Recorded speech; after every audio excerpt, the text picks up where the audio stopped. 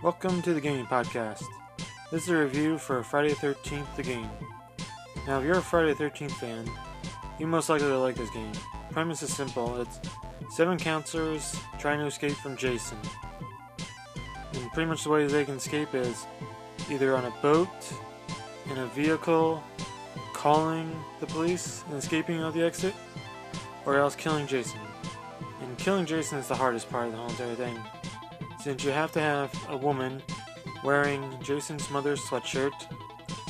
Okay, you have to have Tommy Jarvis called and come in, and him holding a machete to take the final kill, which can be a challenge unless you have a group of friends that can work together very well. But most likely you're not going to do that option. It is possible though. I have seen it done multiple times. But there are some good things and bad things about it. One, the good thing about it is you actually have a way to escape multiple ways, and you can kill them. The bad part is mostly of the game itself. One, because of the lawsuit, DLC and pretty much everything else is done with the game. There's not going to be any major DLC updates for it. Only thing they're going to do is pretty much bug fixes. Plus also, their dedicated servers, I'm not 100% sure they are dedicated, since if Jason leaves, doesn't switch out, which could be a simple thing of I'm missing, but there's times when a host has left the game and getting kicked out of the game. In a dedicated server, that shouldn't happen. It should go straight to the next person in line.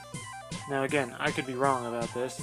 I don't know, I'm not too look up the information of dedicated servers, so I may be wrong. But with all that, I would say I give this game a 7 out of 10. It's good to especially have with friends, especially if one's Jason and you're trying to hide from them, but you communicate with them. It gets a little interesting sometimes.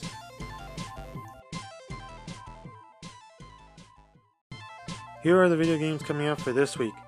We have For Honor Marching Fire DLC on PC, PS4, Xbox One, LEGO DC Supervillains on PC, PS4, Xbox One, and Switch, NBA 2K Playgrounds 2 on the PC, PS4, Xbox One, and Switch, Starlink Battle for Atlas on PS4, Xbox One, and Switch, Valkyrie Chronicles on the Switch, Warriors Orochi 4 for PC, PS4, Xbox One, and the Switch, Dark Souls Remastered for the Switch, and Soul Calibur 6 for PC, PS4, and Xbox One. That's it for this week.